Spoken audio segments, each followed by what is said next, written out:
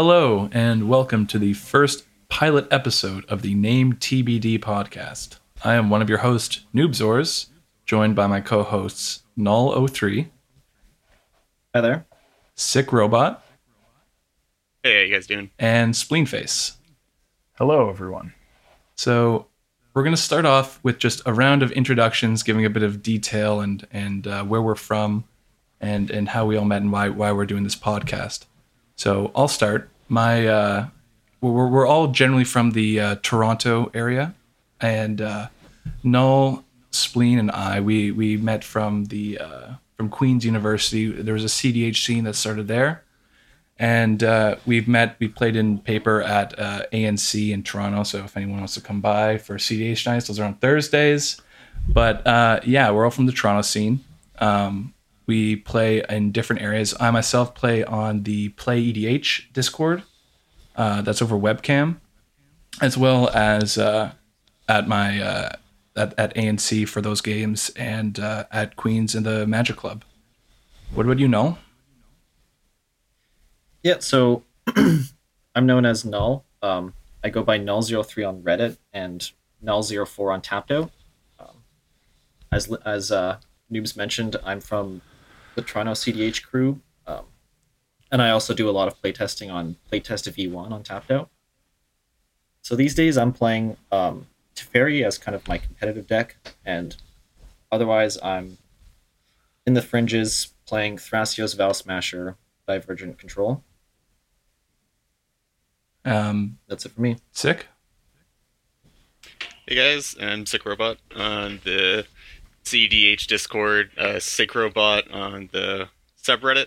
Play a whole bunch of 4-color Flash Hulk, like the degenerate that I am. I also have primers up on Tapped Out for Viral's Protein Hulk combo and Momer Vig Hackball combo. So check those out. Just currently, grinding ranked on the CH Discord, getting it up there, putting the decks on the map, hanging out. Oh, yeah, I should also interject that. Yeah, so Sick is playing on the CDH Discord, and that's primarily a Trice on Cockatrice, and then the Play EDH Discord is it also has a ranked system, but that's over webcam. Also, I didn't mention again which decks I'm playing. I mainly play Gitrog, but I also play Zur, Shimmer Zur, and a Anafenza Stacks deck. And back to Spleen. Hi, I'm Spleen. As mentioned before, I met Spleen Noobs Face. And Null. Yeah. Spleen Face, yeah. I met Noobs and Null at school, where we played a lot in paper. I also play in Toronto on Thursdays at ANC, and I have played a bit both on Play EDH and on competitive EDH, but I'm cursed, so games never fire when I'm online. I play Kess Storm, and I've been working on a Muldrotha deck that has seemed to be performing reasonably well, but I don't know, it's a little bit memey. And I also just brew random jank decks every couple weeks or so. So my most recent is Estrid Chainmail Stacks, but Nice. Yeah. Some style points with that deck. Oh yeah. For sure. Okay, so with the goal of this podcast is that we wanted to just provide more podcasting content in CDH, because there's many video creators out there right now, but there's definitely a lack of podcasts going on, or at least the current podcasts are coming out once a month. So if we want to create a podcast that would, we can discuss things going on in the CDH community, as well as new brews, card discussions, but then to provide people with more regular content. So the structure of the show is going to be we're going to have segmented show, nothing too original, but the segments will be, we're going to have an introduction section, and we're going to cover new developments in the community and CDH generally. Then we're going to be going into topics. So we've got topic 1 through, however many topics we have laid out for that show. And then finally, listener questions. Okay, so on to the specific topics we're going to cover in this episode. We're going to, in new developments, We've got some talk about the recent CEH tournament on Cockatrice that was held for $100 prize. We're going to talk about the new Flash Hulk pile that was brought up over a Reddit post and has spawned quite the new brew. And we're going to talk about some Guilds of Ravnica cards that we think are going to make an impact in CDH. So let's just jump right into new developments then. Yeah. Let's go over the tourney, I guess. Okay. Make that happen. If only we had a nice like intro for like a nice like segment. What is it? What are they? Like songs or jingles? That'll be hype. Gotta get our theme music game for next time. We'd have to have talent for that though. Yeah. Oh yeah. Oof. Severe lack of talent here. Okay. Unfortunately. So we talked about like I mentioned, there was a tournament hosted by I Sleep Too Late, where he put up $100 for a CDH tournament hosted over Cockatrice. And as it turns out, two of our hosts actually made it into the finals of that pod. So why don't you guys talk about the tournament? Yeah, Canada represent. Canada too strong, really. Tournament was actually pretty cool, in my opinion. I don't know about Spleen, but for me it seemed like it ran pretty smoothly compared to tournaments that have happened in the past. Everything seemed to go pretty well. Rounds were definitely a lot faster. There was less waiting around, it seemed, than maybe some previous ones. So great job to I Sleep Too Late and all the team that he had working on it. Yeah, hands down, good stuff. I just really appreciate the fact that we didn't have to play much 3DH. That was one of my biggest complaints from the last tourney, and that pretty much got solved through combination of seeding and setting up buys. So, yeah. So, what did you guys? What decks did you guys take into that tournament? So I brought my 4-color Flashlight pile, named definitely not Varolz or 4-color Varolz. Basically, just sort of called like Sacrifice Hulk, where you play a bunch of Sacrifice outlets alongside like the Flashlight pile, and then you can use the Sacrifice outlets alongside cards like Pattern of Rebirth or Natural Order to get Hulk directly onto the field and then sacrifice it and kill people that way. And you're definitely not Varolz pile. What's the standard pile for that? What's the standard win condition there? So it used to be the good old trusty Mike Ball pile with Mikeas and Walking Ballista, but there's a pile that came up about a month and a bit ago, with Malira, Sylvok Outcast, with Safehold Elite, strangely enough, and Blood Artist. So basically how it works is Malira plus Persist Creature, same thing as like, old Birthing Pod decks and modern or current like company decks, where whenever you sacrifice a Persist Creature with Malira on the board, it comes back, and it comes back without a 1/1, without a -1/-1 counter. But you can just keep doing it. And when you have a Sack-O-Let and a Blood Artist on the board as well, you just get to ping people to death. And which is so that's with you get the one. You can get that all in one pile if you have a sack outlet in play, but with no outlet, you're going to need to get an outlet with your first pile. Is that right? Yes. Yeah. You can do pretty much anything for it. My card of choice is Body Snatcher, but you can use stuff like Karmic Guide, Body Double, pretty much anything that can copy a Hulk that's already in the grave, so that you can fit that extra one CMC creature into your pile. Nice. And how did you do going through Swiss? I believe I went 1 and 2, might have been 2 and 2. Just wrecked my first pod pretty hard. Just went turn 3 win. I think I dropped a couple of games and then 1-1 in semis to get into the finals pod. Nice. Spleen, what did you take into the tournament? So I took Muldrotha, and so that's a deck where you use Muldrotha to just break parity by returning stacks pieces and advantage pieces over and over again, or just play Zur's Weirding, and then everyone has no idea what to do because that card just makes games absurd. Yeah.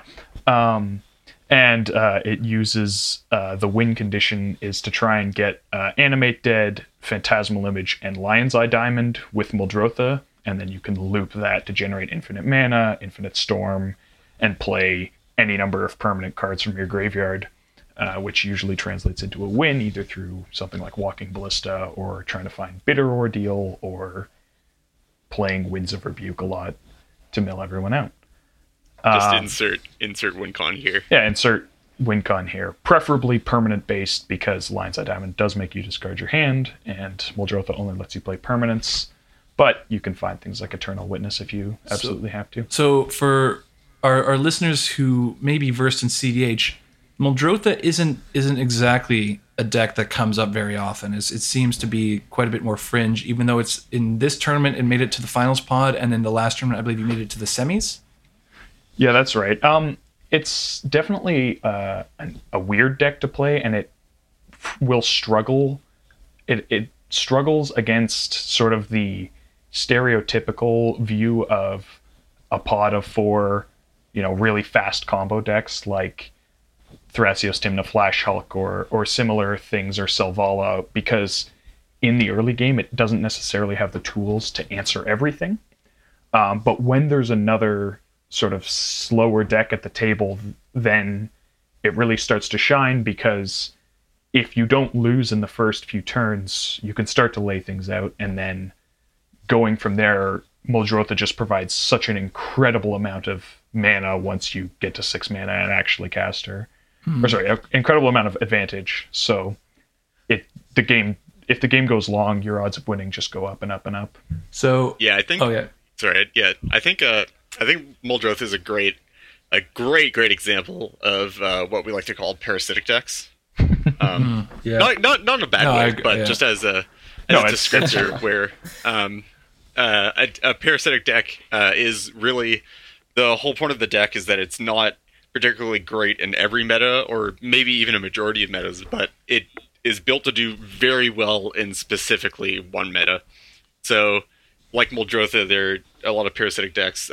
Same thing with like Nath of the Gilt Leaf, or like Marin, commanders like that, where you're really taking advantage of there being another deck at the table to do some of the dirty work for you, and sort of get the game to go on a bit longer so that you can just start laying down fat mid-range cards and just gaining a bunch of advantage.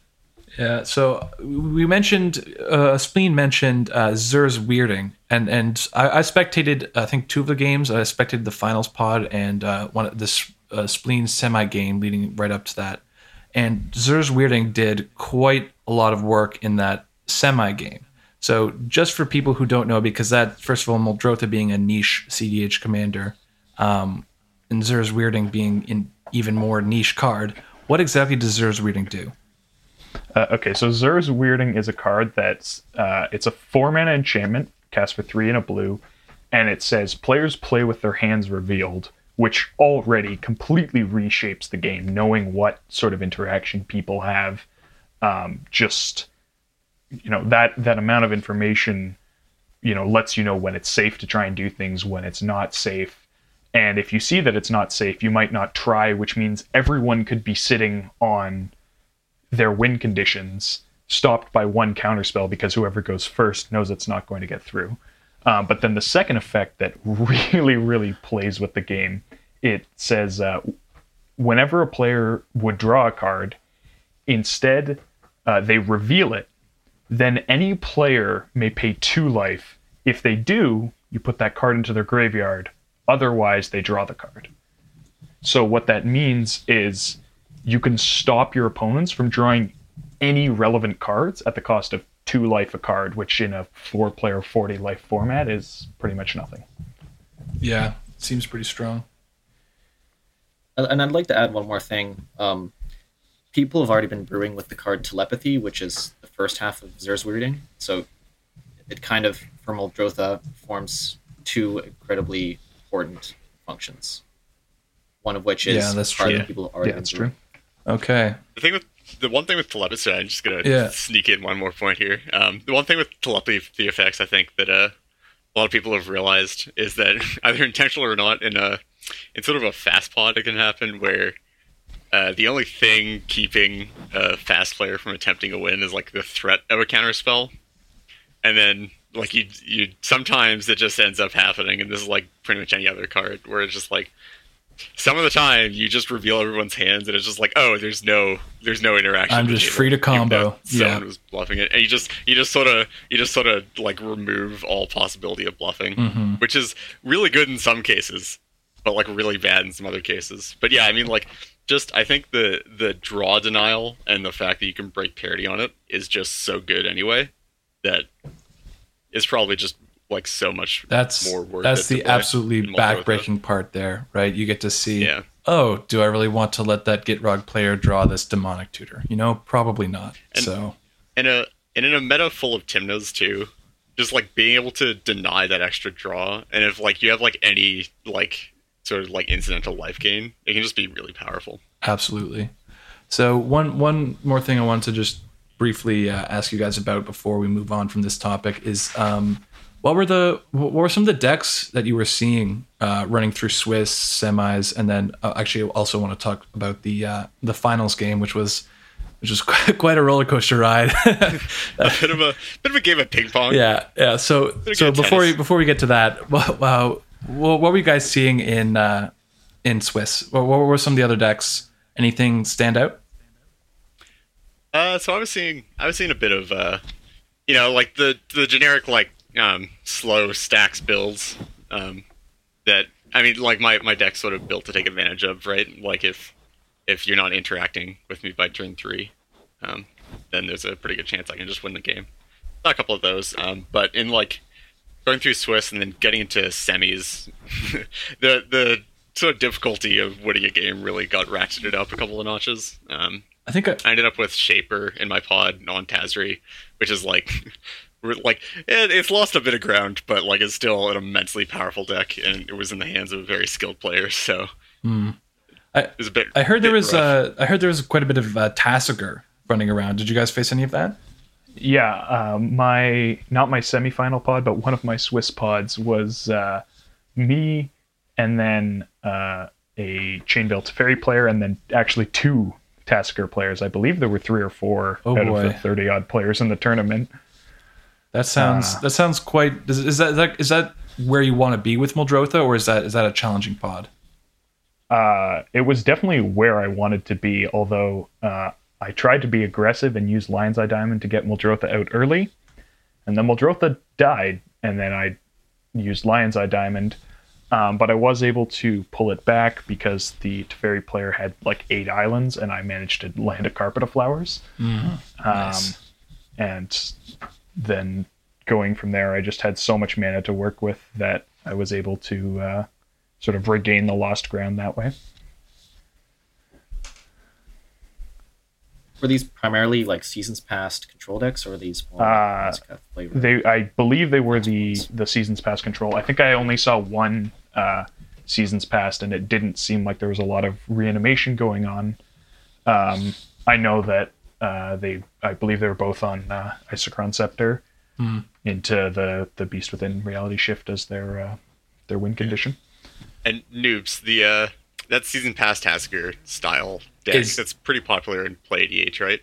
There's the guy who's doing, I think he's second on Play EDH. He's been kicking teeth in with his Tasker deck, which is it's built in the seasons past style, although he's diverged away from. So this is, I think, Lab Maniac Cameron's build that he's popularized. Now, personally, I have my qualms with that build specifically. I think that I think we all do. Yeah. But yeah. But it's certainly one of the most popular Tasker builds.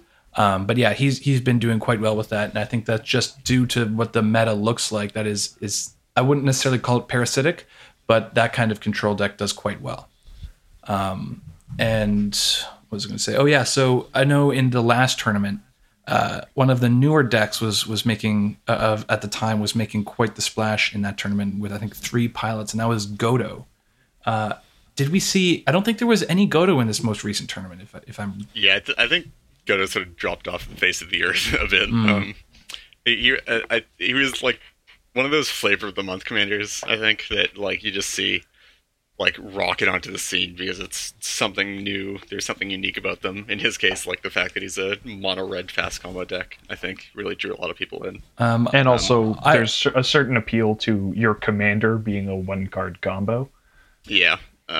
and I think he's just one of those decks, and there are so many like him that have sort of gone through the phase of being hyper popular and then Selvala, just broke completely. Sidisi, Yeah, just so many of them where it's like it's unique and everything, but uniqueness does not equate to strength. Yeah, so unfortunately enough, I feel like I might be a bit biased because Godo has been my baby for a long time, but and I was definitely involved a lot with brewing the initial competitive version with the few other members from the Godo community, the mono red server.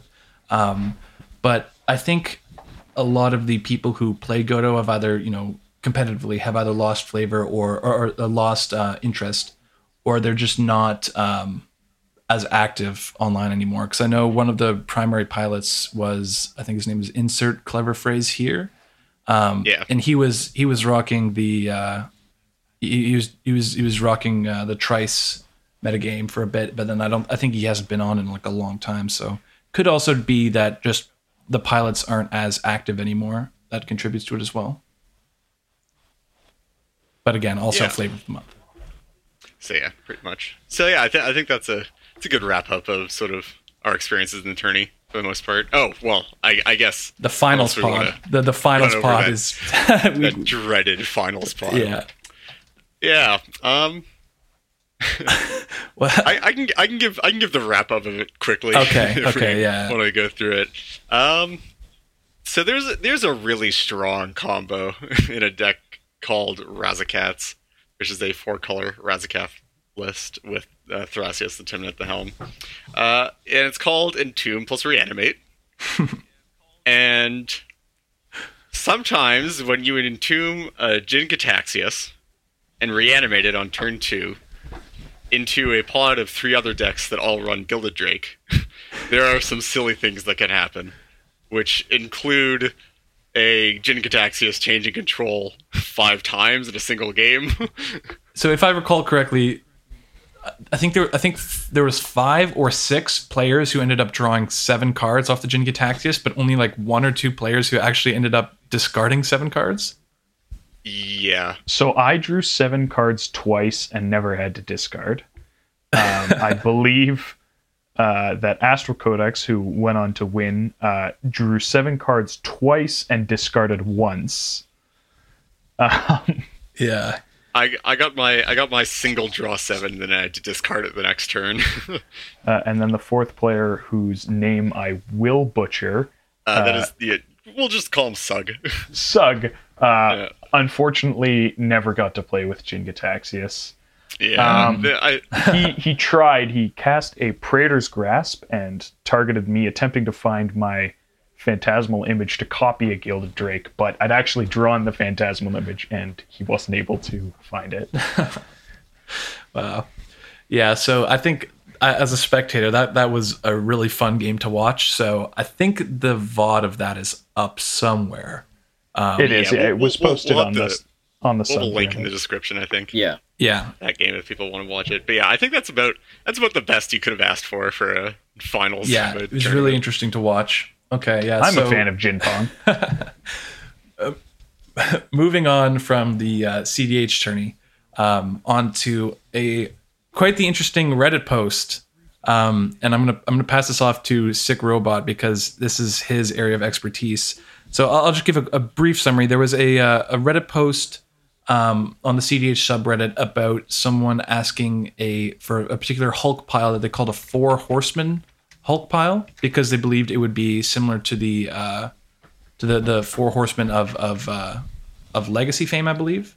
Yes. Where it was non-deterministic, so you can't like shortcut it, and then you get pinged for slow play.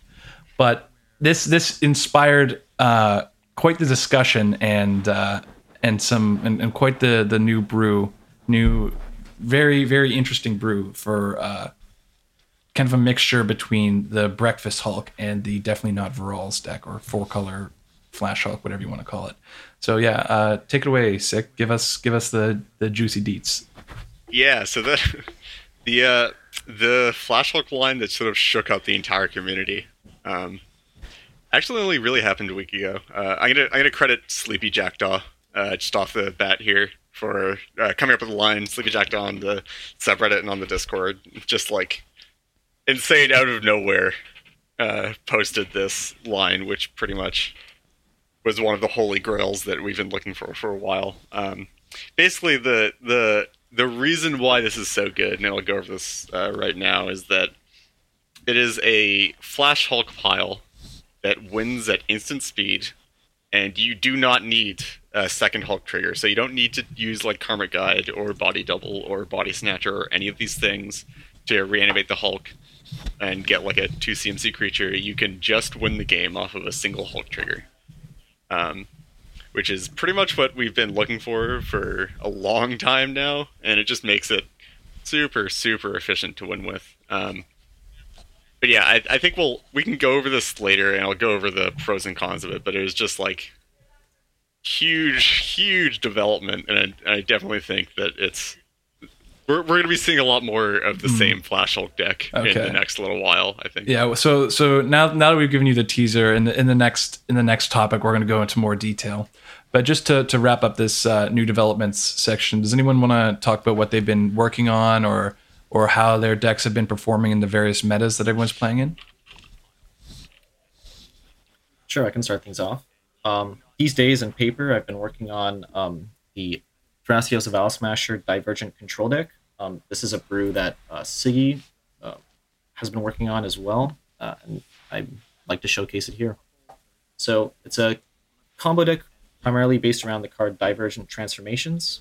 The whole point of the deck is to assemble Notion Thief and Whirlpool Warrior as a disruption package, and that leads into your combo package, which is an Isochron Scepter reversal deck.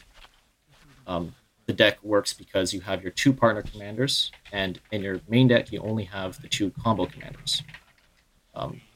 There are multiple versions of this combo package, so I'm running the Notion Thief Whirlpool Warrior version, but there's also like a Razaketh version. There's also like a Labman version.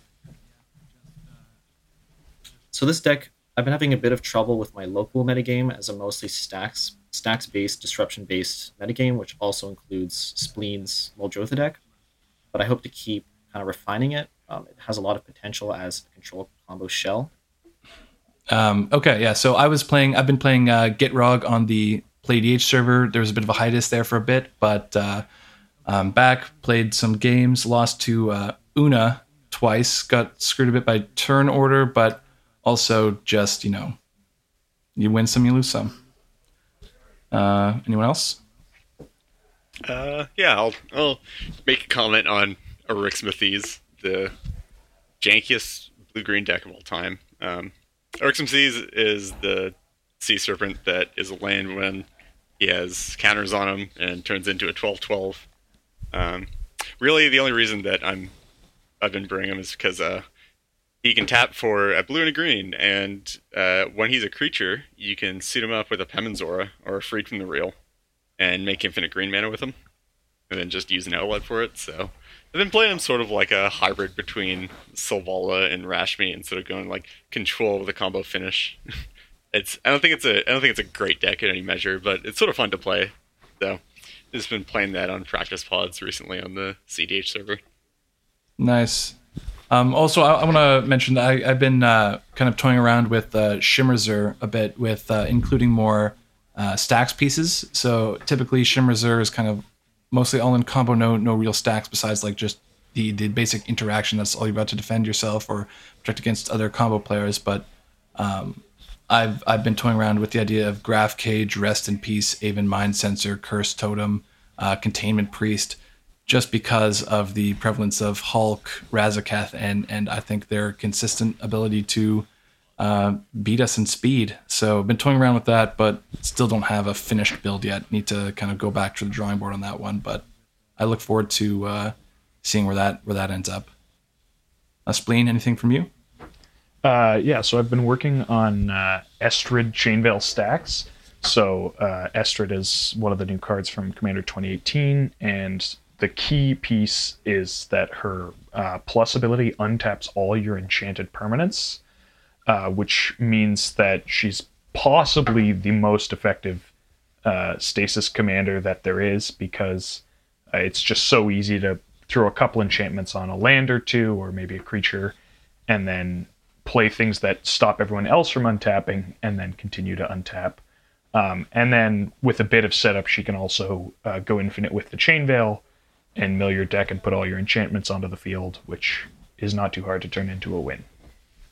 Nice. Anyone see any decks that they think has promise, from either brew discussions or just in games or anything?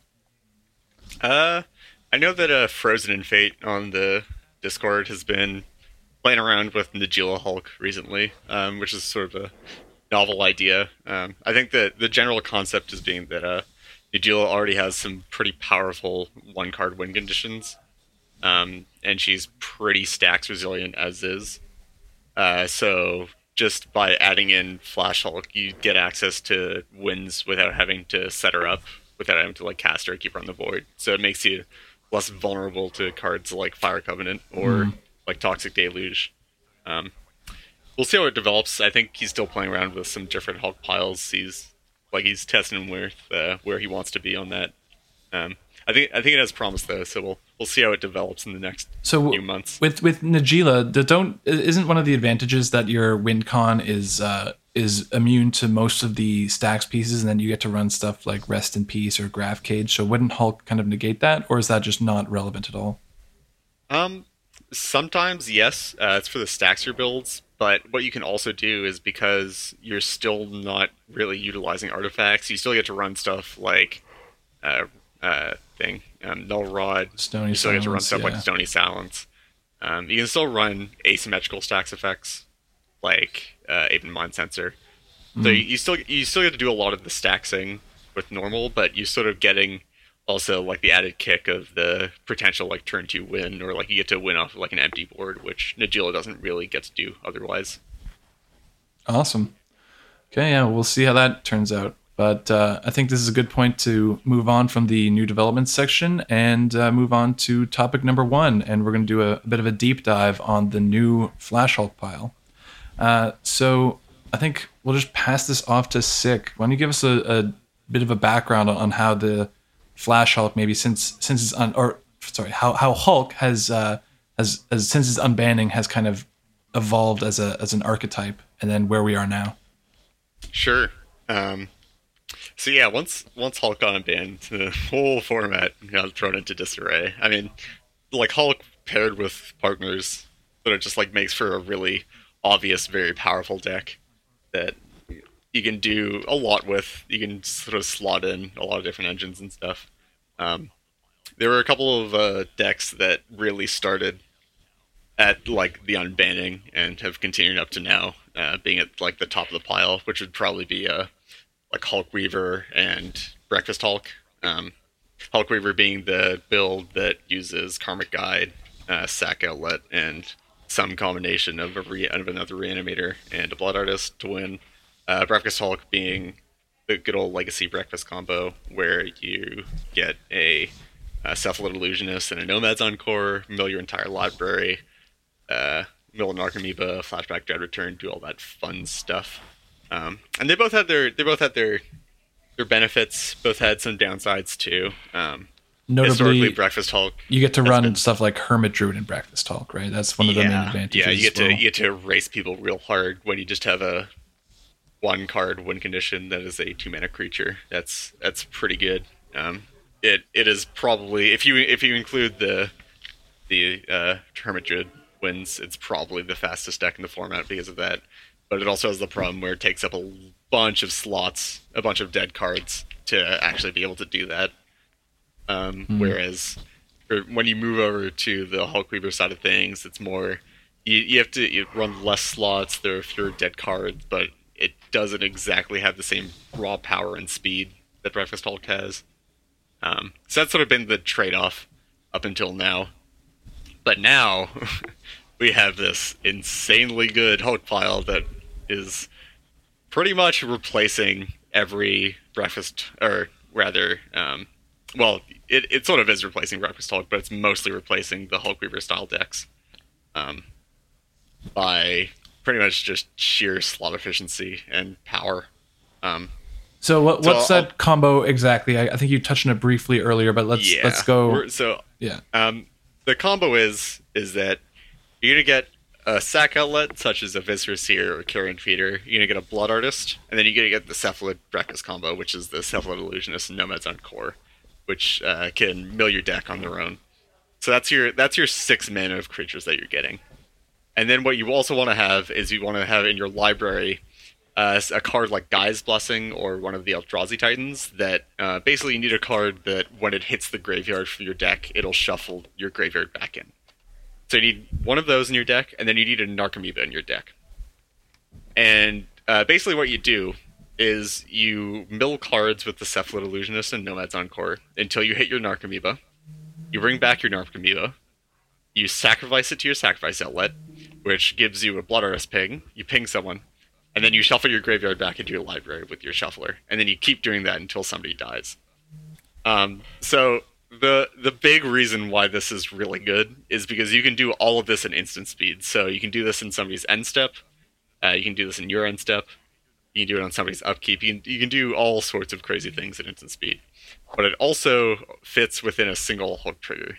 So that's one of the main advantages over something like your definitely not Viral's deck. Yeah, or a Hulk Weaver style variants that we could already win at instant speed with Protean Hulk. We just couldn't do it in a single Hulk trigger from 0 board position. And if I'm not mistaken, this version seems to be a bit more resilient to Grave Hate. Is that correct? It is. There is a card called Memory's Journey. And what Memory's Journey reads is it's a blue instant. The mana cost doesn't really matter because I'll get to it later, but it reads shuffle up to 3 target cards from any player's graveyard into the library. But it has a flashback cost of a single green mana. So typically how you'd hate out like a breakfast combo deck or something like that is like, say they try to mill their entire library and go to flashback Dread Return.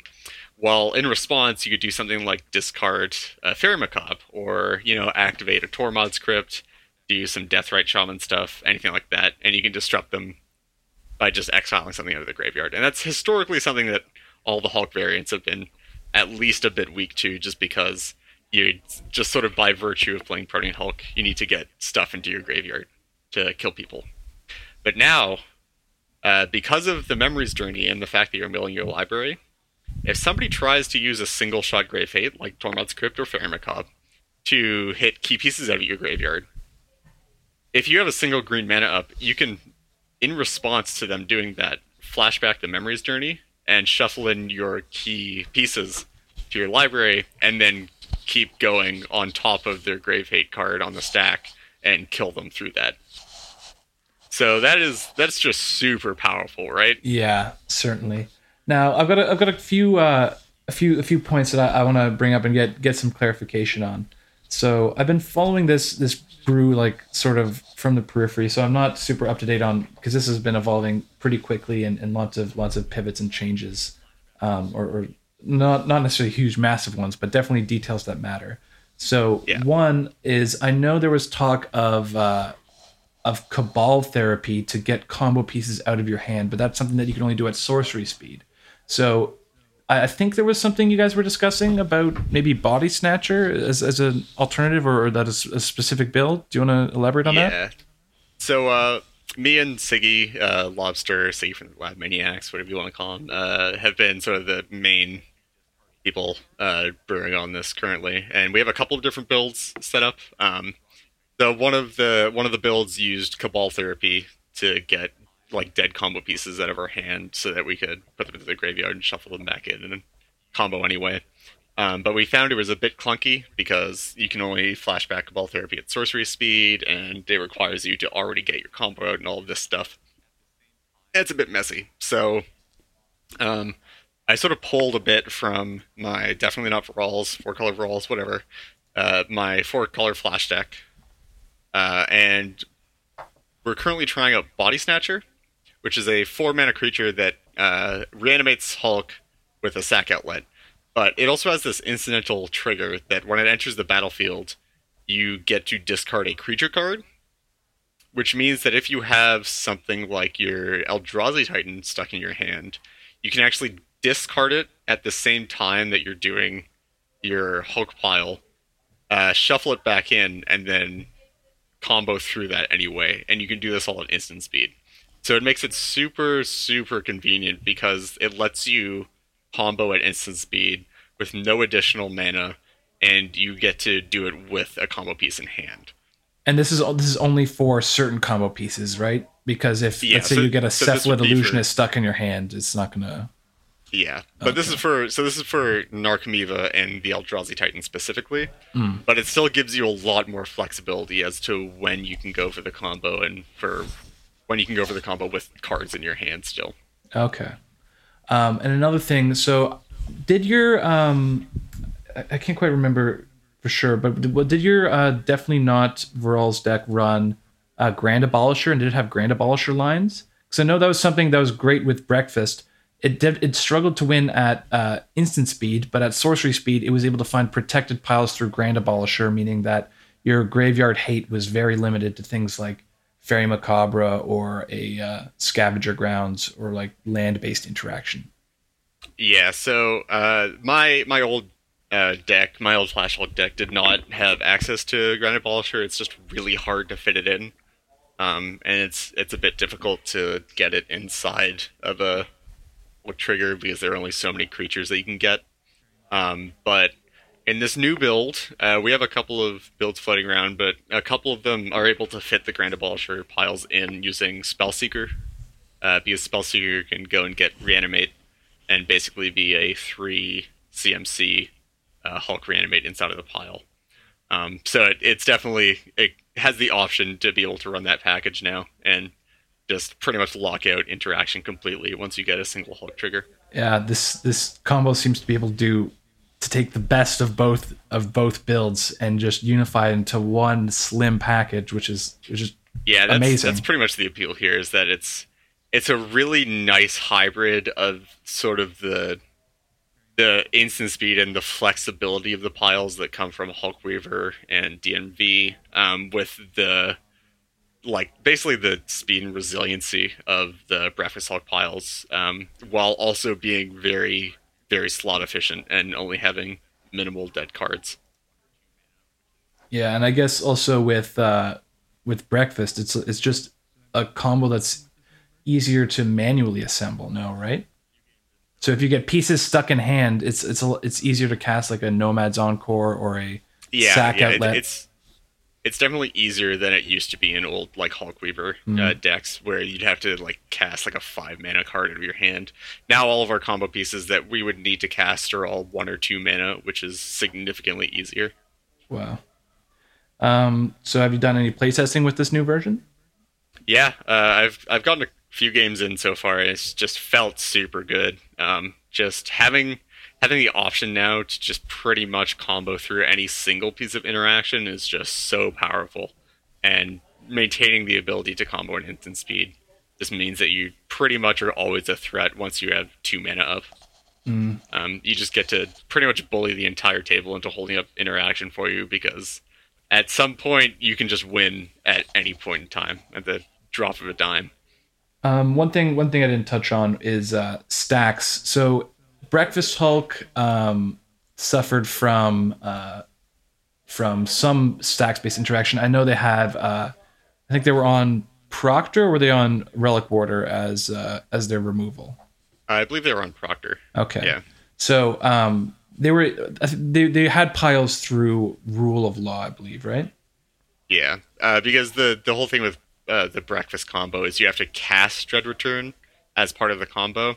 So that means that unless you are getting removal inside of your pile, you can't actually combo through a Rule of Law effect.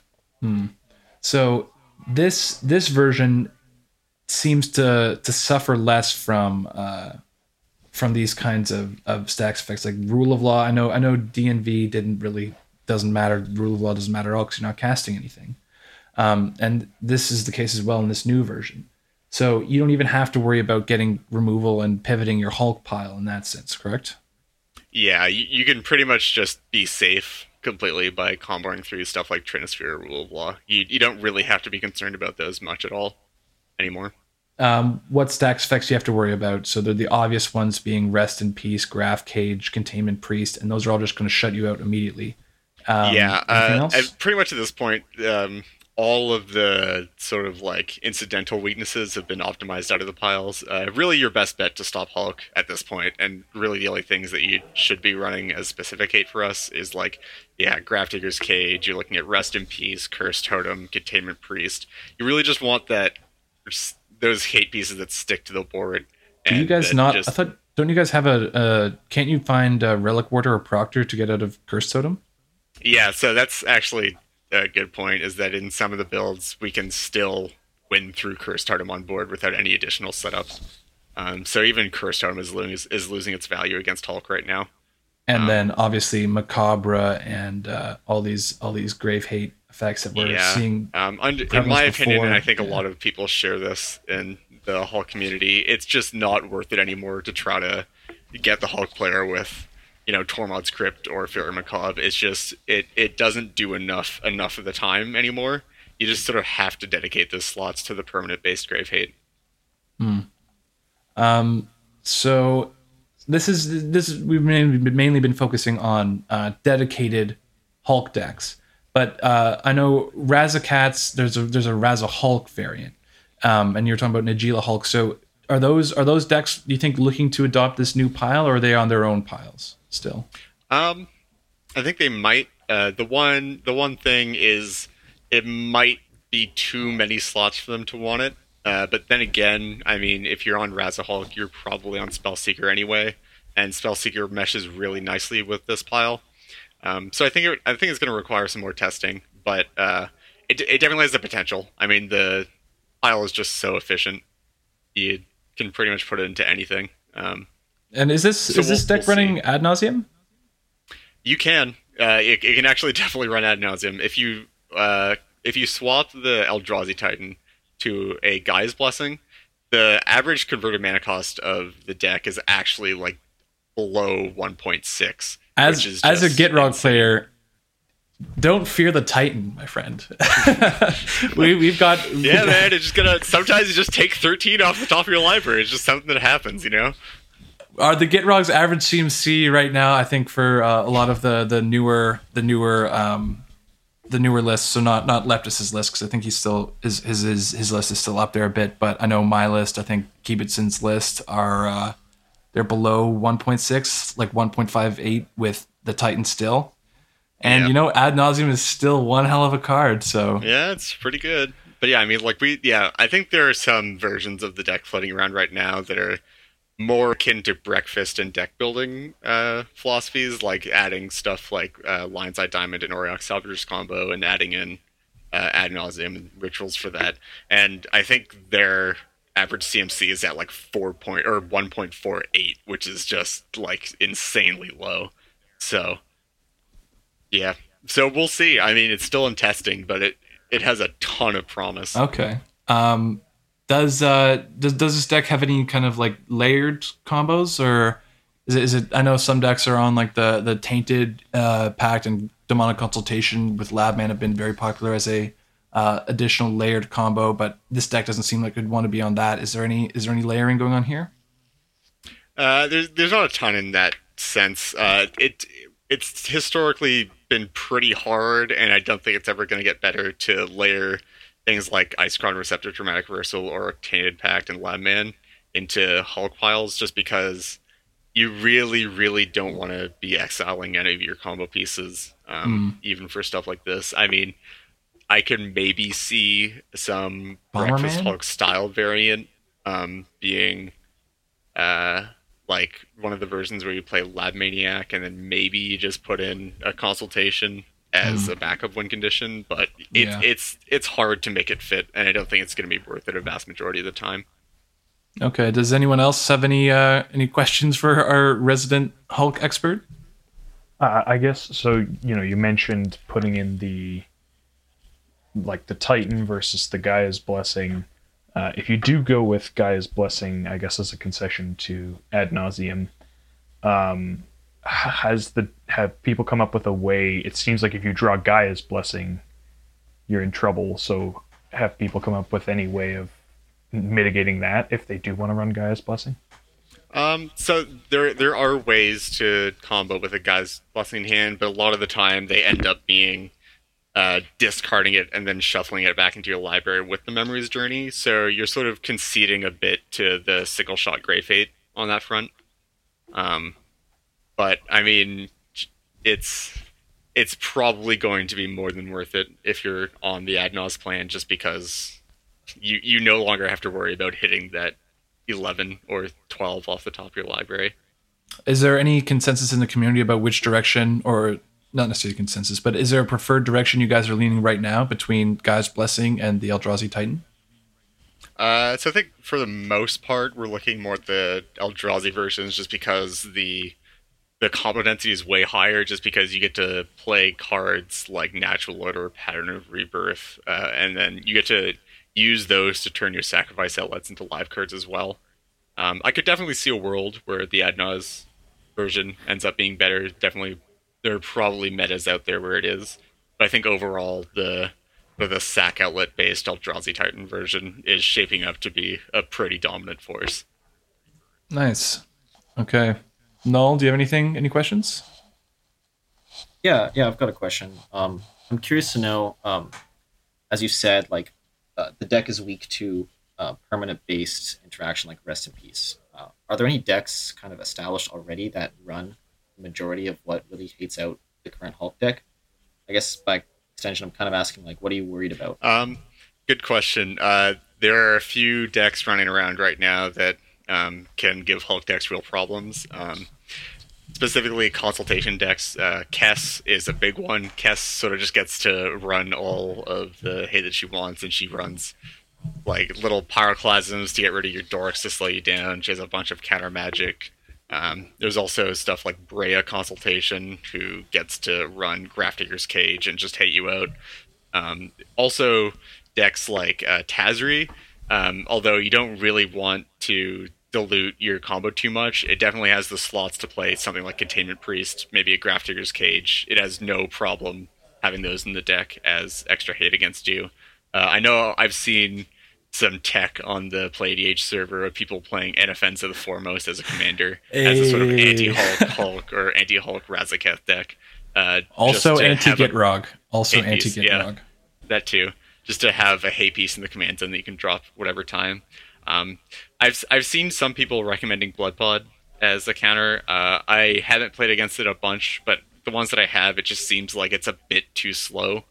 You're sort of reliant on getting your hate pieces in your opening hand to slow down the Hulk player. I think it's a lot more important to have the permanent-based Hulk mixed with permission. Just having the counter magic is so important in the matchup. That makes a lot of sense. So to that end, would a deck like the more stacksy, mid-rangey Najeela decks, could they also work against this new... Yeah, Najeela can also be a huge problem. Najeela with a good counter magic suite and then just all of the hate that she can fit can be a huge deal, because she's super good at getting through stalled board states. She just amasses an army on her own and sometimes doesn't even need a win condition card, which can be really powerful in metas where games just grind to a stop.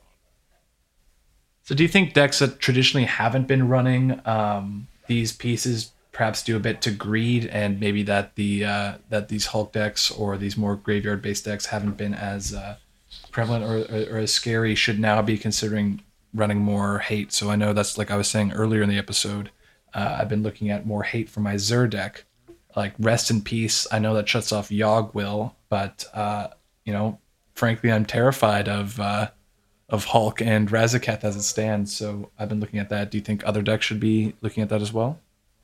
I mean, yes, but it's like super meta dependent, right? You're only going to be, the hate is only going to be as strong as the Hulk presence in your group is. If nobody's playing Parting Hulk in your group, there's no reason to, right? But I think that you do have to make concessions once there's a Flash Hulk player in the pod, because just the pure power of a 2-mana instant speed combo is enough to force hate sometimes, I think. Or even just maybe not even putting in extra hate pieces, but just changing your play patterns around potential turn 2 wins or just super mana efficient wins. You just have to be aware of it and make sure that you know what you're getting into when you're tapping it on turn 3 to play a value engine. Okay. Spell Slinger's going in all my decks. Okay, so with that, I think we can wrap up this topic and move on to topic number 2, which is cards from Guilds of Ravnica that we think are worth talking about for CDH. Maybe not necessarily ones that are just even going to make it into CDH decks, but ones that have been having some buzz in the community and that we wanted to just weigh in on. Okay, so card number 1. This one that's everyone's been buzzing about. Certainly, I've been very excited about it to put into my Gitrog and Anafenza deck, and that is Assassin's Trophy. So, guys, what do you think? This card sucks, right? Oh, it's absolutely terrible. Unplayable in CDH. It's too restrictive, right? It doesn't kill indestructible things. So. Oh my god, ramping an opponent? That's just so bad. Path to Exile doesn't see play, so why would this see play, right? Okay, yeah. What the heck? All seriousness, this card is insane. Oh, it's ridiculous. Obviously, it doesn't have the uncounterable clause that Abrupt Decay does, but I mean, just being able to hit anything is so flexible, right? Yeah, I know Abrupt Decay, kind of staple in just about any deck that can run it. It's, uncounterable, hitting like almost any permanent. That kind of flexibility is unrivaled. But as a Gitrog player, sometimes people run Leyline of the Void, or sometimes there's a Chain Veil Teferi player, and you want to remove their Chain Veil, and then your Abrupt Decay or your natural state isn't looking so clever because it's 4 CMC. But, Assassin's Trophy doesn't have that restriction. It just hits everything. And I think the ramping 1 land is more than enough. Like, that's fine. I'm okay with giving somebody a land if I'm getting, like, their Gaia's Cradle save, because it can hit lands, too. So say you have a Yisan player or, like, a Derevi or Hackball player at your table, and you just want to get rid of their Mana Source real quick, just getting rid of a Gaia's Cradle is insane. I know. I've recently cut Strip Mine from my Gitrog deck, and some people are a bit iffy about that, but some also agree. And I think Strip Mine, is its main utility now is just for removing Gaia's Cradles, and with this, it's just another way to remove Gaia's Cradle that you don't really need a Strip Mine for. You don't need to sacrifice your colored sources for kind of a mediocre land and removal source for Gaia's Cradle. I think just. And also as a creature removal, like I mentioned Leyline of the Void, Chain Veil, but removing 4 CMC plus commanders, removing a Sisay, removing Gitrog, removing Momir Vig. I know it depends on what meta you're seeing in. Removes Teferi, yeah. That's not like you're yeah. Hitting it's not like you were running Hero's Downfall, right? Elishnorn as well, hitting like a Jin Cataxias. It's just it's just so flexible. The card is just going to get you out of whatever situation that you're stuck in, where you're locked under a single card, right? And I know also you guys are all a bit spoiled because you play you're not stuck on just Golgari in with Gitrog, but our best removal option creature wise has been Dismember. That comes in and out of the deck depending on whether or not you need to remove stuff.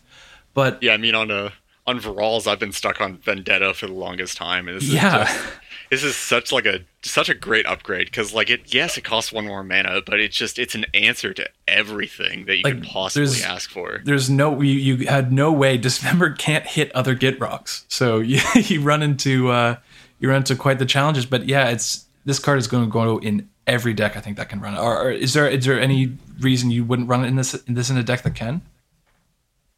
I think maybe if you're just not in if you're in a meta that's not really stacks based, maybe if removal isn't actually that valuable to you, I think you're probably going to be on something like Swords to Plowshares or Abrupt Decay before this. But I mean, any slot after that, I could see this over Abrupt Decay though, right? If you think about if you're in I guess it depends, right? So if you're in like a Blood Pod and Yisan meta where the uncounterable clause doesn't really matter and you really need to be able to hit big stuff, I could definitely see this over Abrupt Decay. Yeah, it just gives you so many options. Yeah. Okay. So let's I think Assassin's Trophy is something that's clearly, everyone's kind of unified on their opinions. But let's move on to some other cards where there's been discussions in various deck servers about whether or not they want to include these stuff. So let's talk about Mausoleums of, is it Mausoleum Secrets or Mausoleum? Yeah, Mausoleum Secrets. Okay, so it's for 1 and a black.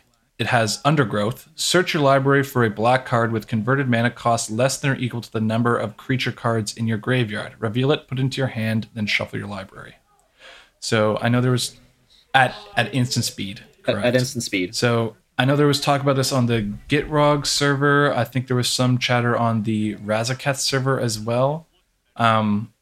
What decks do you guys think that this fits into, if any at all?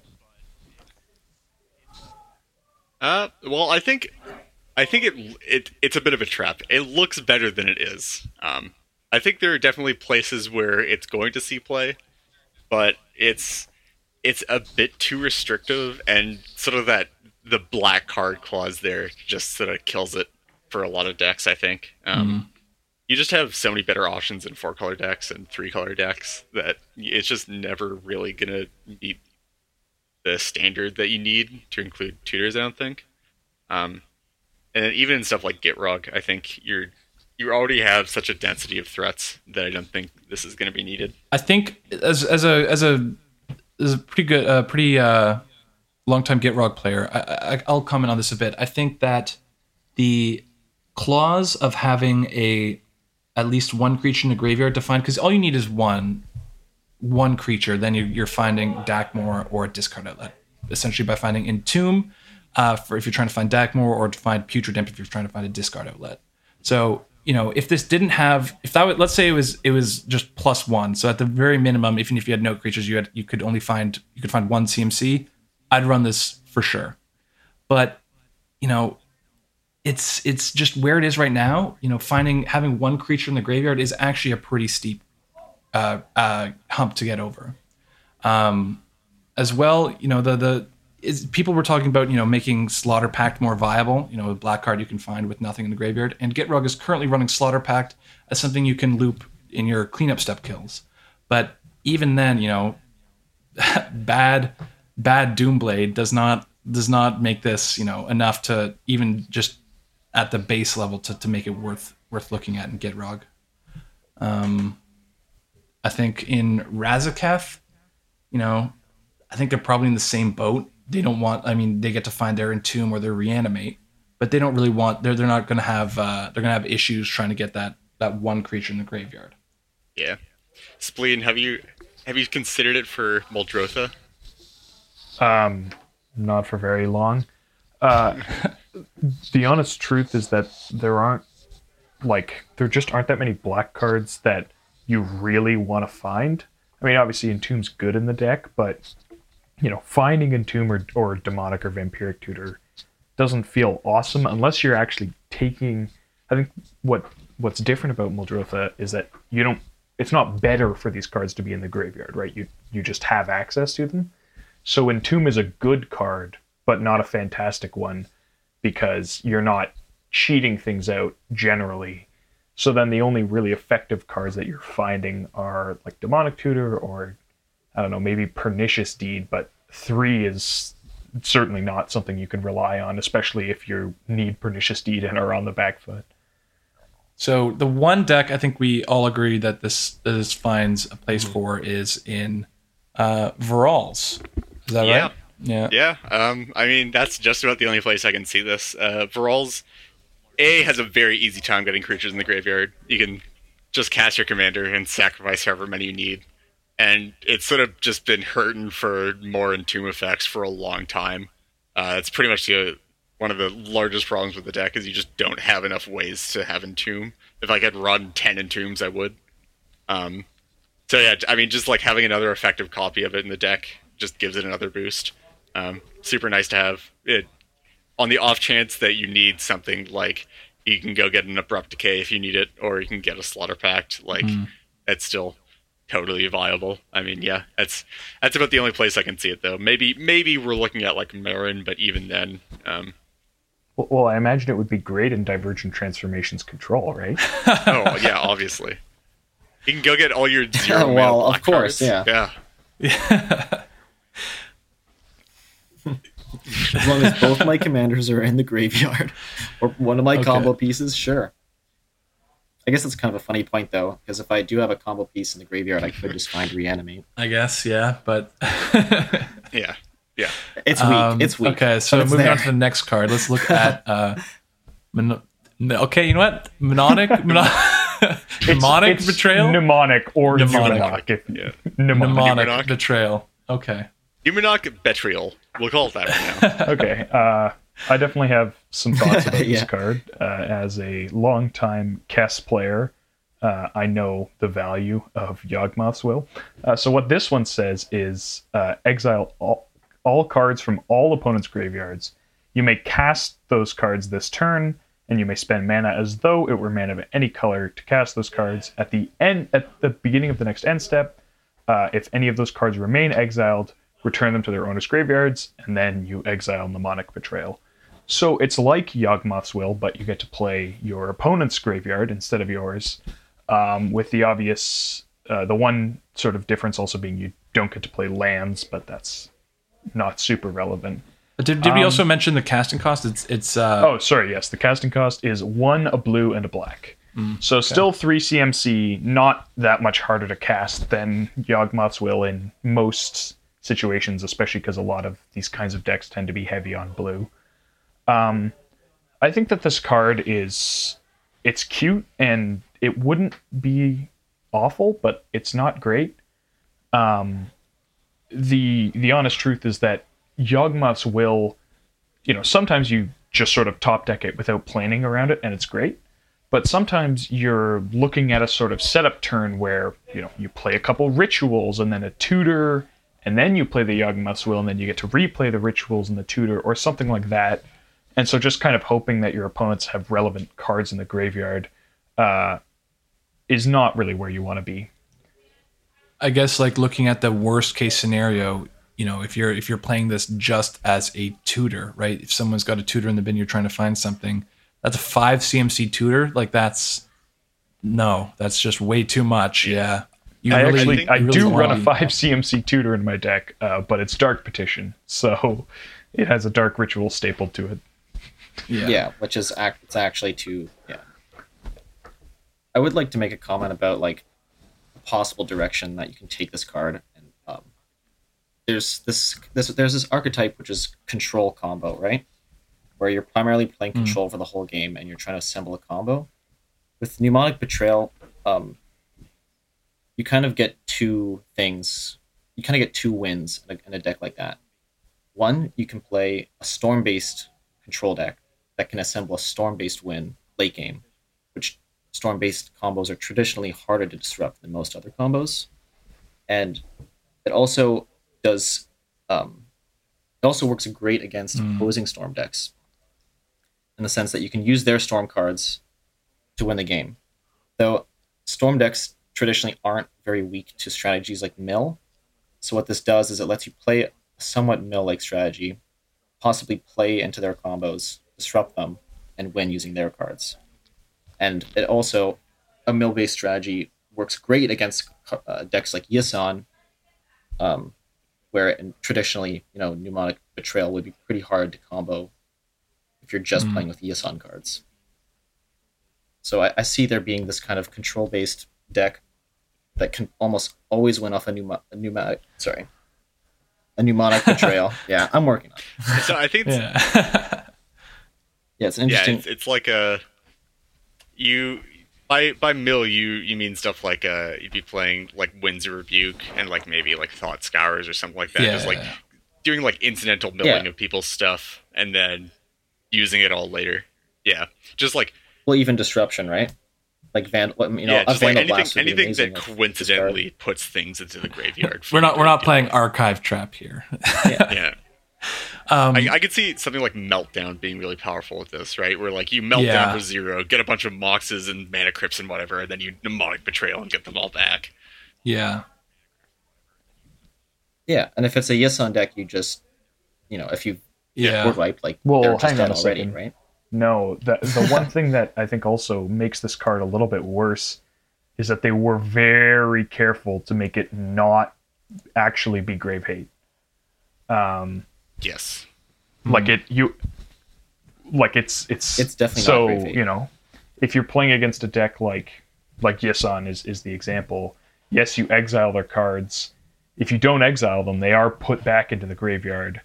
If you do exile them, if you don't cast them, they're put back into the graveyard. If you do cast them, I guess they're in play, which makes them harder to access. But there's almost no way to actually use this to exile your opponent's cards. So they were careful when printing that, and I think that hurts it a little bit because I could see, running it, because sometimes it might make you win as, the poor man's Yawgmoth's will. And then sometimes, when you're really in a bind, it's Grave Hate. But since it's not, I think that also limits sort of fringe playability. Well, imagine this kind of scenario. My opponent Razaketh deck attempts to reanimate a Razaketh. My deck's primarily a control deck, so I'm just going to counter the reanimate. Now I have access to both their reanimate. That is true. And their Razaketh in their graveyard. And you can combo, Razaketh. It would exile. Like, there's no deck you can't combo with Razaketh. Oh, true. Well. It's just I think where this card is going to end up seeing play is like probably as a meta call, right? Like if you're playing in a meta with like a bunch of Kess decks or like Storm decks and like that, it's just going to be amazing because sit down at a table with 4 Yidris players and oh yeah, you're just going to have all these people casting all of their rituals and tutors and trying to get to all their combos, and then you get to play a Yogg Will times 3, and that's just like the best case scenario. This sounds right? like sure, best case scenario, but also this sounds like a nightmare pod where everyone's got like you're worried about your own graveyard, you're trying to set up your own Yogg Wills, and then also trying to stop them from their own Yogg Will. Their reverse Yogg Will. If you're sitting down at like a stacks table or like even like a table of like Hulk decks or Razaketh decks, I just don't think it holds nearly enough value to be put into a deck, right? Yeah. No, definitely. Even though you guys, I think it was Spleen, you mentioned that the land doesn't really matter. I don't know. I think that is a pretty notable downside, right? That's like, imagine everyone having a free Lotus Petal in their bin, right? If you're not missing your land play. So yeah, it's not Yogg Will, harder to set up, definitely very pod specific, but maybe if you've got the right meta that you can play this. Okay. Moving on. Mission briefing. Who wants to read this one out? Sure. So mission briefing costs blue. It's an instant. It says Surveil 2, then choose an instant or sorcery card in your graveyard. You may cast that card this turn, and if it would be put into your graveyard this turn, then you exile it instead. What does Surveil do again? Surveil is it's Scry, but instead of putting them on the bottom of your library, you can put them into your graveyard instead. Okay, nice. So yeah, it's sort of good. This is basically like Snapcaster without a body and with a couple of upsides. An extra blue in the mana cost, that kind of sucks. I think it's it's pretty easy to compare, right? You're just like looking at pretty much the same card. Yeah. It's basically you're looking at like the decks that already want to run Snapcaster, which are pretty few and far between, right? Yeah. You're looking at like probably your lower color control decks, maybe Rashmi, Baral, decks like that. Anything above there, you're probably looking at like playing like Noxious Revival or Regrowth effects over it. Mm-hmm. I think there's a consideration in Kess, which doesn't get access to the green effects and can take advantage of the Surveil maybe better than most decks. That's also true. Just having the gray fueling power in Kess can be pretty nice. There's also a consideration in Divergent Control. That's also a good one. That's true, yeah. And I think I remember hearing on the Xur server about people talking about if you're trying to shimmer on the shimmer turns, how using your top deck tutor, if you don't have a draw card, mission briefing surveilling into something is, I guess that sort of counts as a draw. So if you were trying to assemble Adnaw's Angel's Grace in the end step, you get to save a mana if you mission briefing versus if you were trying to like draw it and then using like a another 2 CMC spell or something. Or I guess it's not really saving a mana in that case. But yeah, there was some redundant effects, right? Yeah, it's. I don't think it's worth playing, but I just wanted to mention that there was some discussion there. It's. I think it's a pretty marginal card. It may see play in some decks. I think you have to go through a few cards before you get to this one, though, right? Like I think Agreed. That's the general consensus. Okay, so those are thoughts on that. Let's talk about Crawl Harpooner. Yeah, sure. So 1 and a green for a creature insect warrior with reach, and it has undergrowth. When Crawl Harpooner enters the battlefield, choose up to 1 target creature with flying you don't control. Crawl Harpooner gets +X/+0 until end of turn, where X is the number of creatures cards in your graveyard. You may have it fight that creature, and it's a 3/2. So a 3/2 fighter in green. So I know I played Yisan for a while. It seems like a pretty nice slot in there. Although there's already some fight creatures that we have, and there's if you're trying to find a creature removal in your early verses, because the standard ones are Somberwald Stag on 5 and Duplicant on 6. But then I know there's some lists that have toyed around with Treefolk Harbinger on 1 that finds Lignify to the top of the deck.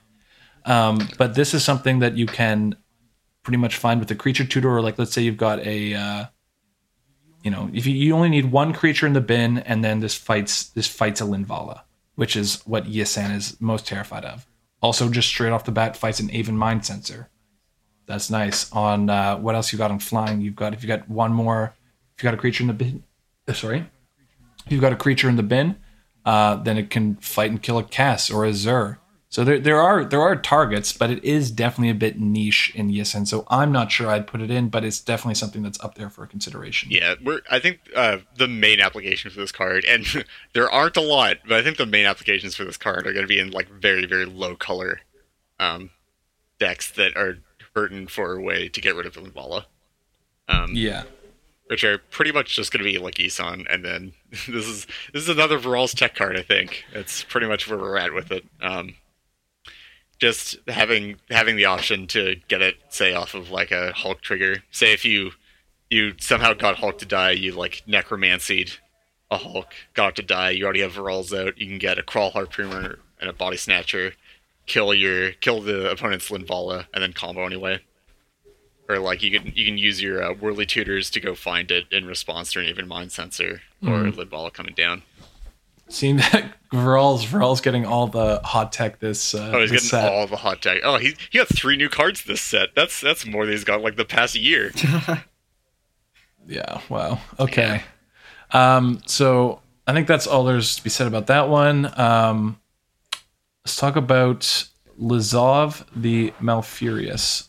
Multifarious. Sorry, I just messed up the... So for blue and a black, legendary creature Shapeshifter. When Lizov enters the battlefield, survey 1. And he also has X. Lizov becomes a copy of target creature card in your graveyard with convert amount cost X, except its name is also Lizov. It's legendary in addition to its other types, and it has this ability, and it's a 1/3. Okay, who wants to start us off with this one? Sick? So I think I've seen a couple of people around looking at it as like a potential commander for blue black, and I think I've seen some people like working on doomsday piles for it. I don't remember what the actual doomsday piles are, but I'm assuming it's something like mill lab man into the graveyard, become a copy of it, do stuff like that. I think I saw some people like using them as like a pile cracker, where like you play them for 2, surveil 1, put the card into the grave, and then copy it. Okay, so I'm not sure that's where its strength lies. I mean, it is a 1/3, and that's very relevant, right? In a Tymna meta, where you can just cast a 1/3 on 2 and then block Tymnas for days. That's definitely a relevant thing. But where I think this guy shines is maybe he's good in Hulk piles. Because really? you can do in Hulk piles is you can, say, copy a reanimate card, or maybe you have a Hulk piece in the graveyard. And what you can do is, instead of going through a bunch of hoops to shuffle it in, you just get Lizov as a 2 CMC card and then copy them with a bit of extra mana. So you are dumping quite a bit of mana because most of those reanimate effects are pretty expensive. I'm not saying he's good, but I think that might be his best shot at seeing play somewhere. I think other people can comment on this, but I think his combo potential is probably a bit too limited. I think it requires like too many pieces and a bit too much mana to make him worth it. But Okay. yeah, I've seen Siggy doing some work on like making Lazav work in Hulk piles. So I mean, we'll see where he gets with it. So I don't think this even comes close to being one of the top Dimir commanders that we would even consider if you're just going straight to Dimir. Right? You've got like Sirku, Una, Yuriko, like Yeah, if you're below all of those, probably if even you're going to below. be in blue black and you're Yeah. really like limiting yourself to just playing blue black instead of like going into like Kess or Jaleva, you really need a good reason, and generally that reason is because you have a scepter outlet in the command zone, right? I think anything other than that is getting a bit iffy. Okay. Do you think this will see any play? Besides, I mean, you guys are talking about it in Hulk, but I don't know. It doesn't seem super necessary, or it doesn't seem to provide too much. At least not yet. Nothing super obvious, but I don't know. I don't think it's going to see play anywhere else. No, you seem to have an idea before we started. Was there? Yeah, I think the one kind of nice interaction that you get is you kind of have a convenient way around some Grave Hate, right? Like you can effectively, it can become a lab maniac for you through a Grafdigger's Cage. I also like the idea that it can be this sack outlet as long as you have a creature in your graveyard that self-sacrifices, and with the Survey you can dump your grave as well. So it's an interesting commander from that point of view, but I think its weaknesses are pretty clear, and it is definitely not best in your commander because you're really looking at infinite mana, which is just way better with Una. Yeah, so I think we got a pretty good cover on Lazav. what it looks like on Yeah. Lazav. I mean, maybe we'll see. Somebody will break it, new card will go printed, he'll just become the most insane thing ever. But I Took think some it's random guys posting this new Hulk pile before all the dedicated Hulk man. players figured out. Dude, someone's gonna weekly crack thing. Lazav wide open. It's gonna get right broken. I mean, I'll reserve judgment Two-mana until commanders, we man. see, Fast but as I it's don't have super high hopes for how he's looking right now. Okay. Next one we've got Thief of Sanity. I can give this one a read. It's for 1, a blue and a black. Thief of Sanity is a creature specter with flying. He's a 2/2. Whenever Thief of Sanity deals combat damage to a player, look at the top 3 cards of that player's library. Exile one of them face down, then put the rest into their graveyard. For as long as that card remains exiled, you may look at it and cast it, and you may spend mana as though it was any type of mana to cast that spell. So, yeah, probably at 3 CMC, this kind of effect is too much. I mean, you've got in similar cards would probably be Thada Adel in the sense that it's an evasive card that kind of does that exile effect, removes a card from their deck, and it's kind of like a pseudo draw. But then you also have Yuriko for just blue and a black as a creature that does something, draws you a card, and also domes people if you're putting something like a Force of Will or Ad Nauseam, or even just putting like a 2 CMC spell. That incidental damage does add up, and it's Yuriko isn't nothing, and that's not really seen play in a lot of decks outside of the dedicated deck. So probably not going to see much play. Anyone else want to weigh in? I think it there's always the dream of you hit them and then it's look, Chainmail's in the top 3 cards and it's exiled face down and then they lose. But I don't think that's a realistic dream, and I think that a 3-mana card that is blue and black, which means it's not even easy to cast on 2 necessarily off like a dork in a 4-color deck type idea. And then you have to attack with it, which means if somebody has a tutor, it's easy to play around. I think it's just a little bit too slow and takes too long to be relevant. Yeah, I think this is sort of comes from a long line of bad Bobs, right? Like just trying to recapture the same power, but just not quite there. And like it's just the 3 mana sort of kills it. I like this would be really good if it was 2 mana. If you could slam it down in turn 2 when tapping out is still semi-safe. But when you're getting up to 3 mana, it just gets way too dangerous to tap out for a card that's not like giving you something immediately, right? Yeah. It is better than Nightveil Spectre, though. I think if it were just black, yeah, it definitely is. If it were just black, it could fit into some like decent non-blue decks. It could yeah, I mean, like pretty much every like non-blue deck is hurting for card advantage, right? Like I could see this. Okay, some of those decks. That's all there is to be said about Thief of Sanity. Moving on to quite an effect that people might glance over if they're not CDH players.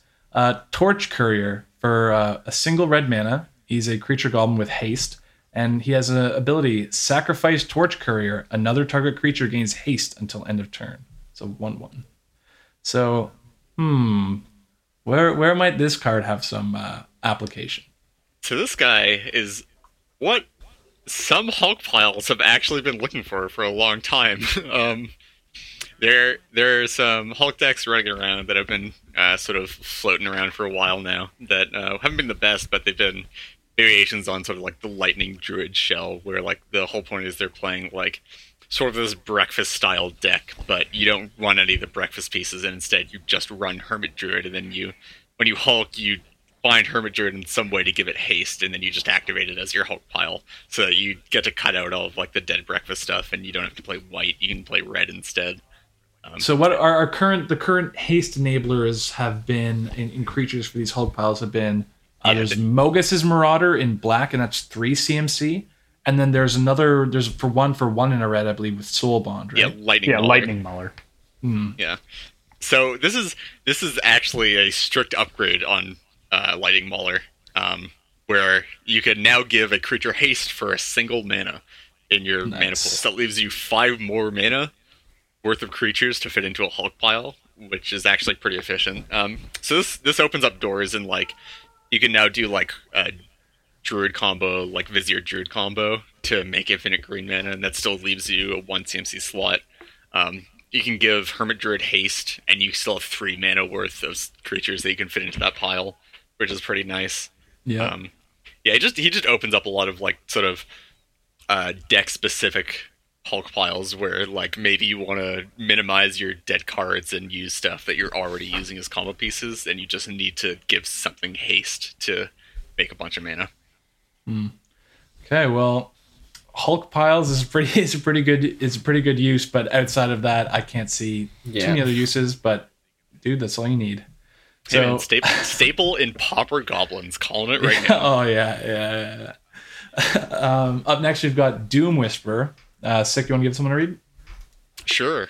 Doom Whisperer, 3 black creature nightmare demon.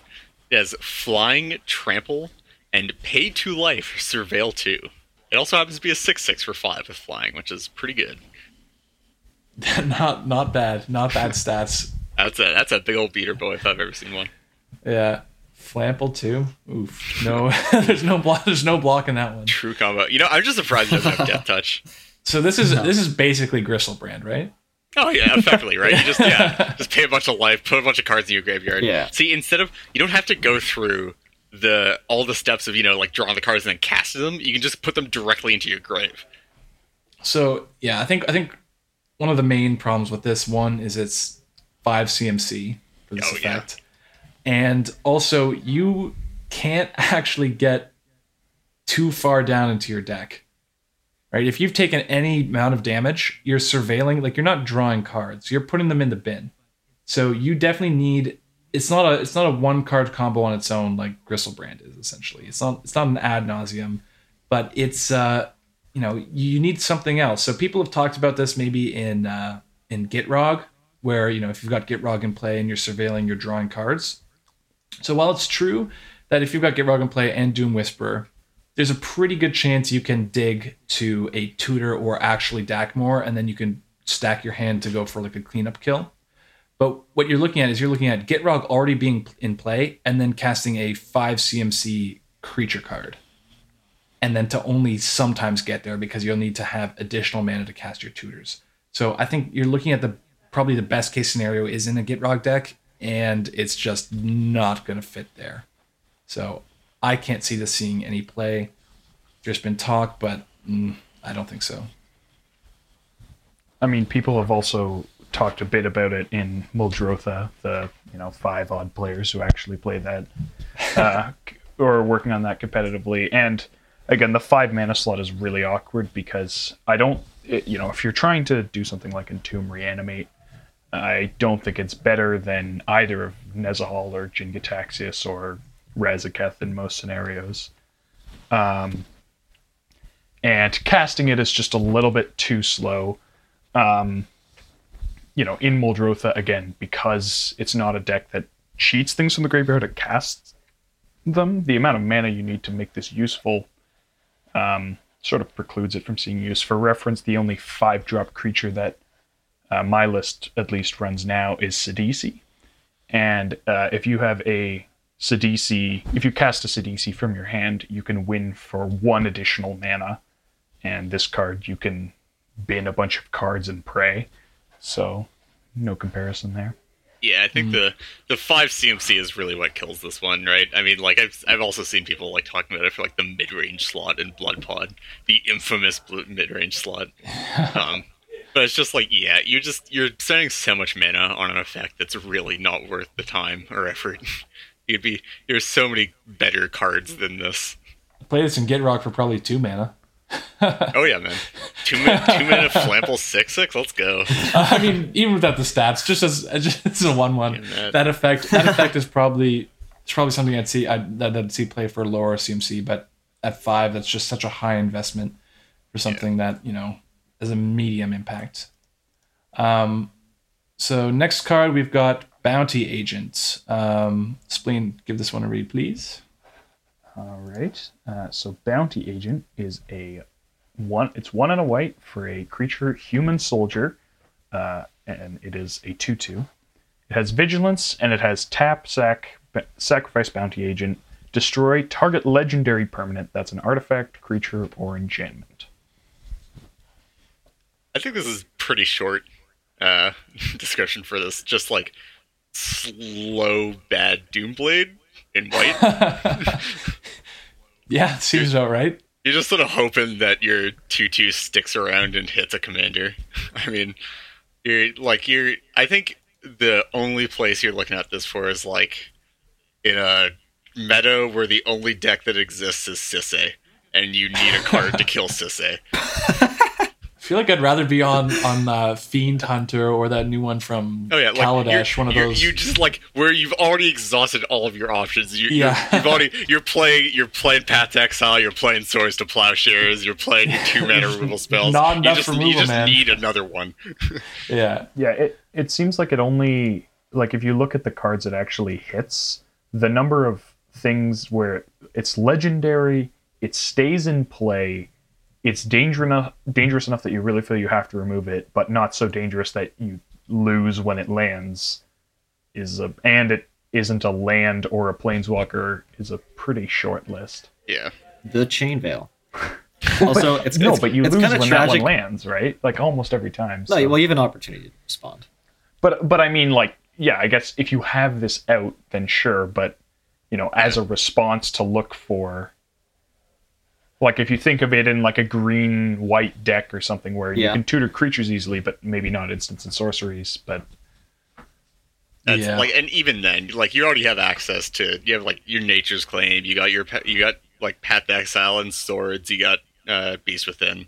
Well, even as it's just a creature package, I'd much rather just have a Caustic Caterpillar and, like, a Fiend Hunter, right? Like, if I'm trying to remove creatures and enchantments and artifacts... on a creature tutorable stick, like that, I think those 2 cards are just generically more useful than Bounty Agent because you don't need to wait a turn. I mean, you could be vindictive, tutor it, cast it, and then next turn kill the Jin-Gitaxias after discarding your hand. Yeah, I think that's pretty much the extent all that needs to be said about Bounty Agent. Up next, we've got Beast Whisperer. Null, how about you want to read this one? Sure. Yeah, I'll go for this one. So Beast Whisperer, 2 green for a creature, elf druid. Whenever you cast a creature spell, draw a card, and it's a 2/3. Okay, so sick. This seems like it'd be something that might fit into maybe like Momir. Is this something Momir wants? You've done a lot of work. Yeah, so I got that. So. I've been getting that question a lot recently. And like I think it's the same thing for Yisan. I'm not going to speak for Yisan right now, but for Momir, it's the argument is that it can fill the same slot as Vizier of the Menagerie, where it's a hack on a stick. It's 4 mana. It's an elf, so you can tap it to Heritage Druid. So it's sort of better than Vizier in that one way. But honestly, we don't really want it, and it's because of pretty much one thing, and that one thing is that Beast Whisperer doesn't start the combo by itself. If you cast Beast Whisperer with a Momir on the board, you get to tutor the creature to the top of your library, but you don't actually get access to it. You have to cast another creature and then draw it. Where with Vizier starts its own chain, where you can just cast it, tutor something to the top, and immediately start casting off the top of your library. So maybe if this also had Elvish Visionary stapled to it, yeah, it'd make the cut. If it drew a card on ETB, or if it drew off of itself coming in, I think it's a pretty straightforward slot in over Vizier, just because it's an elf and it gets around Grafdigger's Cage. So great on that front, cool. But yeah, as is, I just don't think it's worth the slot in. People could say, I've heard people say like, oh, like what if you want 2 of the effect? But like honestly, it's the point of Vizier is that you just have access to it all the time anyway, because it's a creature and your commander tutors creatures. So like, there's no reason to have 2 of that effect, right? You just only need the 1. I'll speak to this about Yisan. I don't think this makes the cut. I know some lots of lists are on like a kind of looking for like a mid-rangey, grind kind of creature to get card advantage and whatnot. You've seen Oracle of Moldiah, Runic Armasaur more recently, Tireless Tracker, and frankly, I don't think this beats any of those. Maybe Oracle of Moldiah, but Tireless Tracker I've actually seen do a lot of work. That the fact that it grows and becomes such a big beater is quite relevant. Also, if you're just jamming a fetch or something, getting those two clues, it's a lot. It's going to be a lot clean, because sometimes you just want to sandbag your creatures in hand if you've got if you're worried about a board wipe, trying to play around that. And then also Runic Armasaur is I think it's just much better than Beast Whisperer, in that people are going to be instantly getting these effects going. You're going to be drawing cards. It's also a 2/5 and for 3 CMC. So I don't think Beast Whisperer makes the cut, but there was some discussion of that going on the Ascent server. Yeah, I think there's no other real spot for this, unless y'all can think of something. That's pretty much it. Okay. I think it came up with some of the Animar decks that kind of also run Glimpse of Nature, but I believe like the better Animar decks are moving away from Glimpse anyways. It is, okay. But it did come up as a tutorable okay. Glimpse of Nature. So the next one we've got Knight of Autumn for one a green and a white. Creature Dryad Knight, it's a 2/1 body, and when Knight of Autumn enters the battlefield, choose one. You've got 3 effects. First one being put 2 +1/+1 counters on Knight of Autumn. Second being destroy target artifact or enchantment, and the third being you gain 4 life. So pretty much the most relevant effect here is destroy target artifact or enchantment, meaning it's kind of like a Rec Sage with additional abilities. Do you guys have any comments on this one? Does this really replace Rec Sage? I think it's like so first of all, you're looking at the list of decks that run Rec Sage, which is already pretty small. You're looking at like just like low color decks, so you're looking at like Yisan, maybe Rashmi, like not even like maybe Momi or Vig, right? And none of those can run it because of the white cost. And then you're looking at, so probably past that, like Muldrotha runs Rec Sage. It's white, can't run it there. So like you're looking at like the list of white-green decks that run Rec Sage, which is super short. Mm-hmm. And then even then, so we have to weigh the vulnerability to Blood Moon of this card versus the upsides that it brings, right? It's also not an elf, so yeah, you're not. that's There's also non-elf, which is huge. And Yeah, then that's if a you big deal. weigh the upsides, so if we compare it base rate, it's the same as Rex Sage for most intents and purposes, but you're trading off increased vulnerability to Blood Moon for either having the option to make it a 4/3 or gain 4 life, and those are both pretty inconsequential things in CDH. Like, the life isn't going to matter, and having a big beater is only really relevant when you want to be blocking Tymna, and it's already a 2/1, so it trades with Tymna. So it's just, a lot of the time, it's just not going to end up being worth it. The extra mana cost really sort of kills it. Also, I think, if you think about it like blocking a Tymna, I don't know if I had a Reclamation Sage in my hand, playing it, like, I feel like playing it without a clear target in mind is almost always wrong. Like, you'd rather just have it in your hand, and I don't think making it a 4/3 changes that calculus. I think if this is in my hand, it's going to stay in my hand until I'm destroying an artifact or enchantment, in which case, why isn't it Rex Sage? Yeah. Yeah. Okay, and our final card we're going to cover is Underrealm Lich, which is 3, a black and a green. It's a creature, zombie, elf, shaman, and if you would draw a card, instead look at the top 3 cards of your library, then put 1 into your hand and the rest into your graveyard. It also has pay 4 life. Underrealm Lich gains indestructible until end of turn. Tap it, and it's a 4/3. Now, I think I'm pretty confident in that the only place this was discussed was for Gitrog, because it is alone a kind of like Dakmor stapled to a discard outlet if you get it out with Gitrog and you get a draw trigger on the stack, because then you're looking at the top 3, you're going to put a land into the bin, hopefully, and then generate another draw trigger to keep this chain going until eventually you hit Dakmor and a discard outlet, because you're getting to put cards into your hand. And I think I kind of talked about this with Doom Whisper, in that 5 CMC is just too much for something that really only has good utility with Gitrog in play. This would be an effect I would love to see at lower CMC, but even though it's this, pseudo Dakmor staple to a pseudo discard outlet, at 5 CMC, that's not really where you want to be, right? You can look at something comparable, whereas like Gerard's Orders. So that's 2, a green and a black.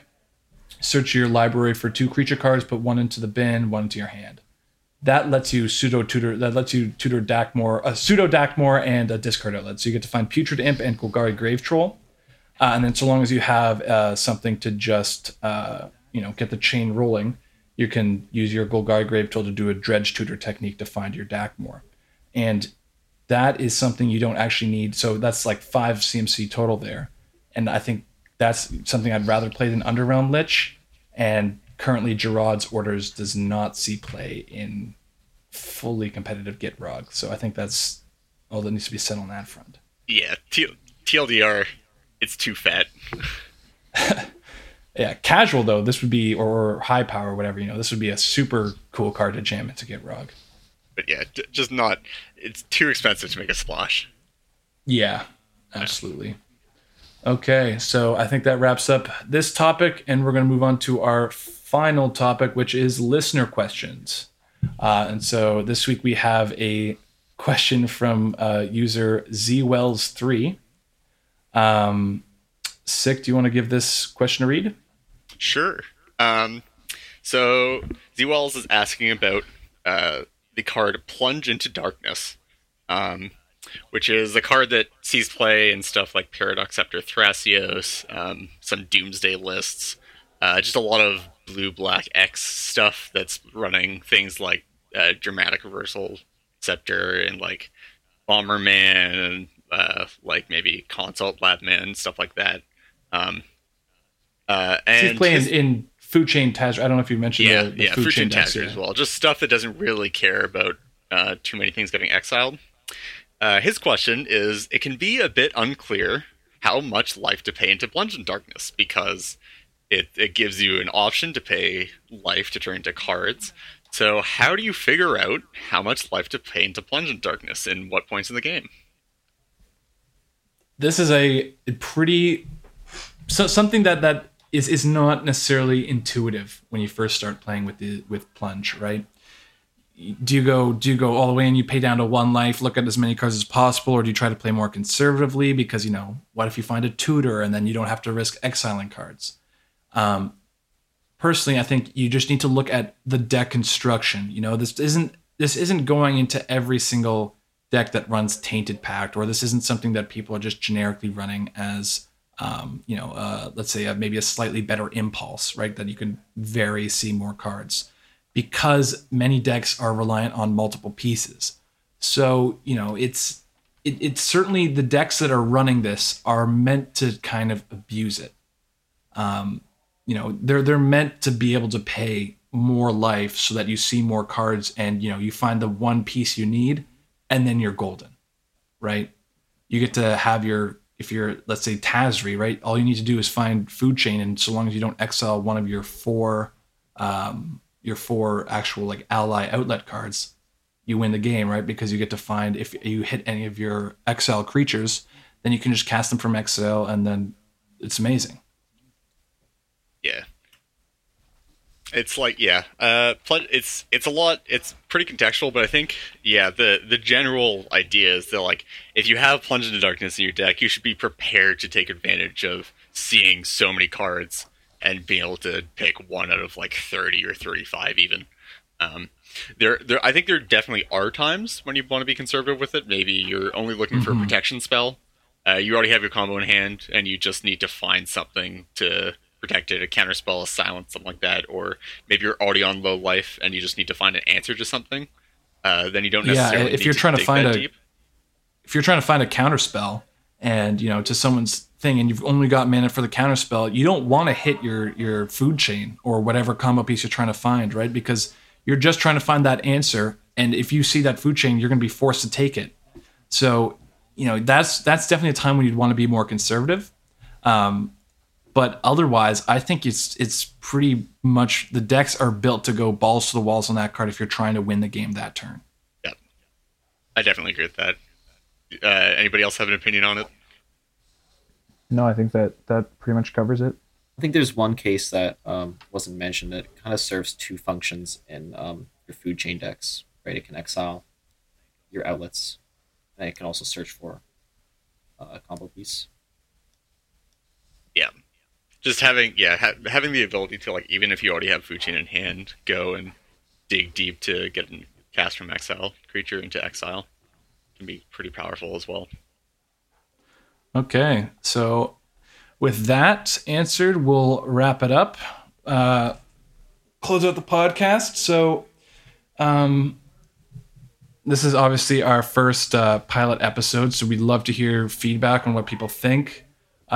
We've got a Discord that we'll link in the show notes of the podcast. So this is where we're going to go collect listener questions from now on. So join the Discord if you just want to chat with us or chat with anyone else in the community, and then post your questions.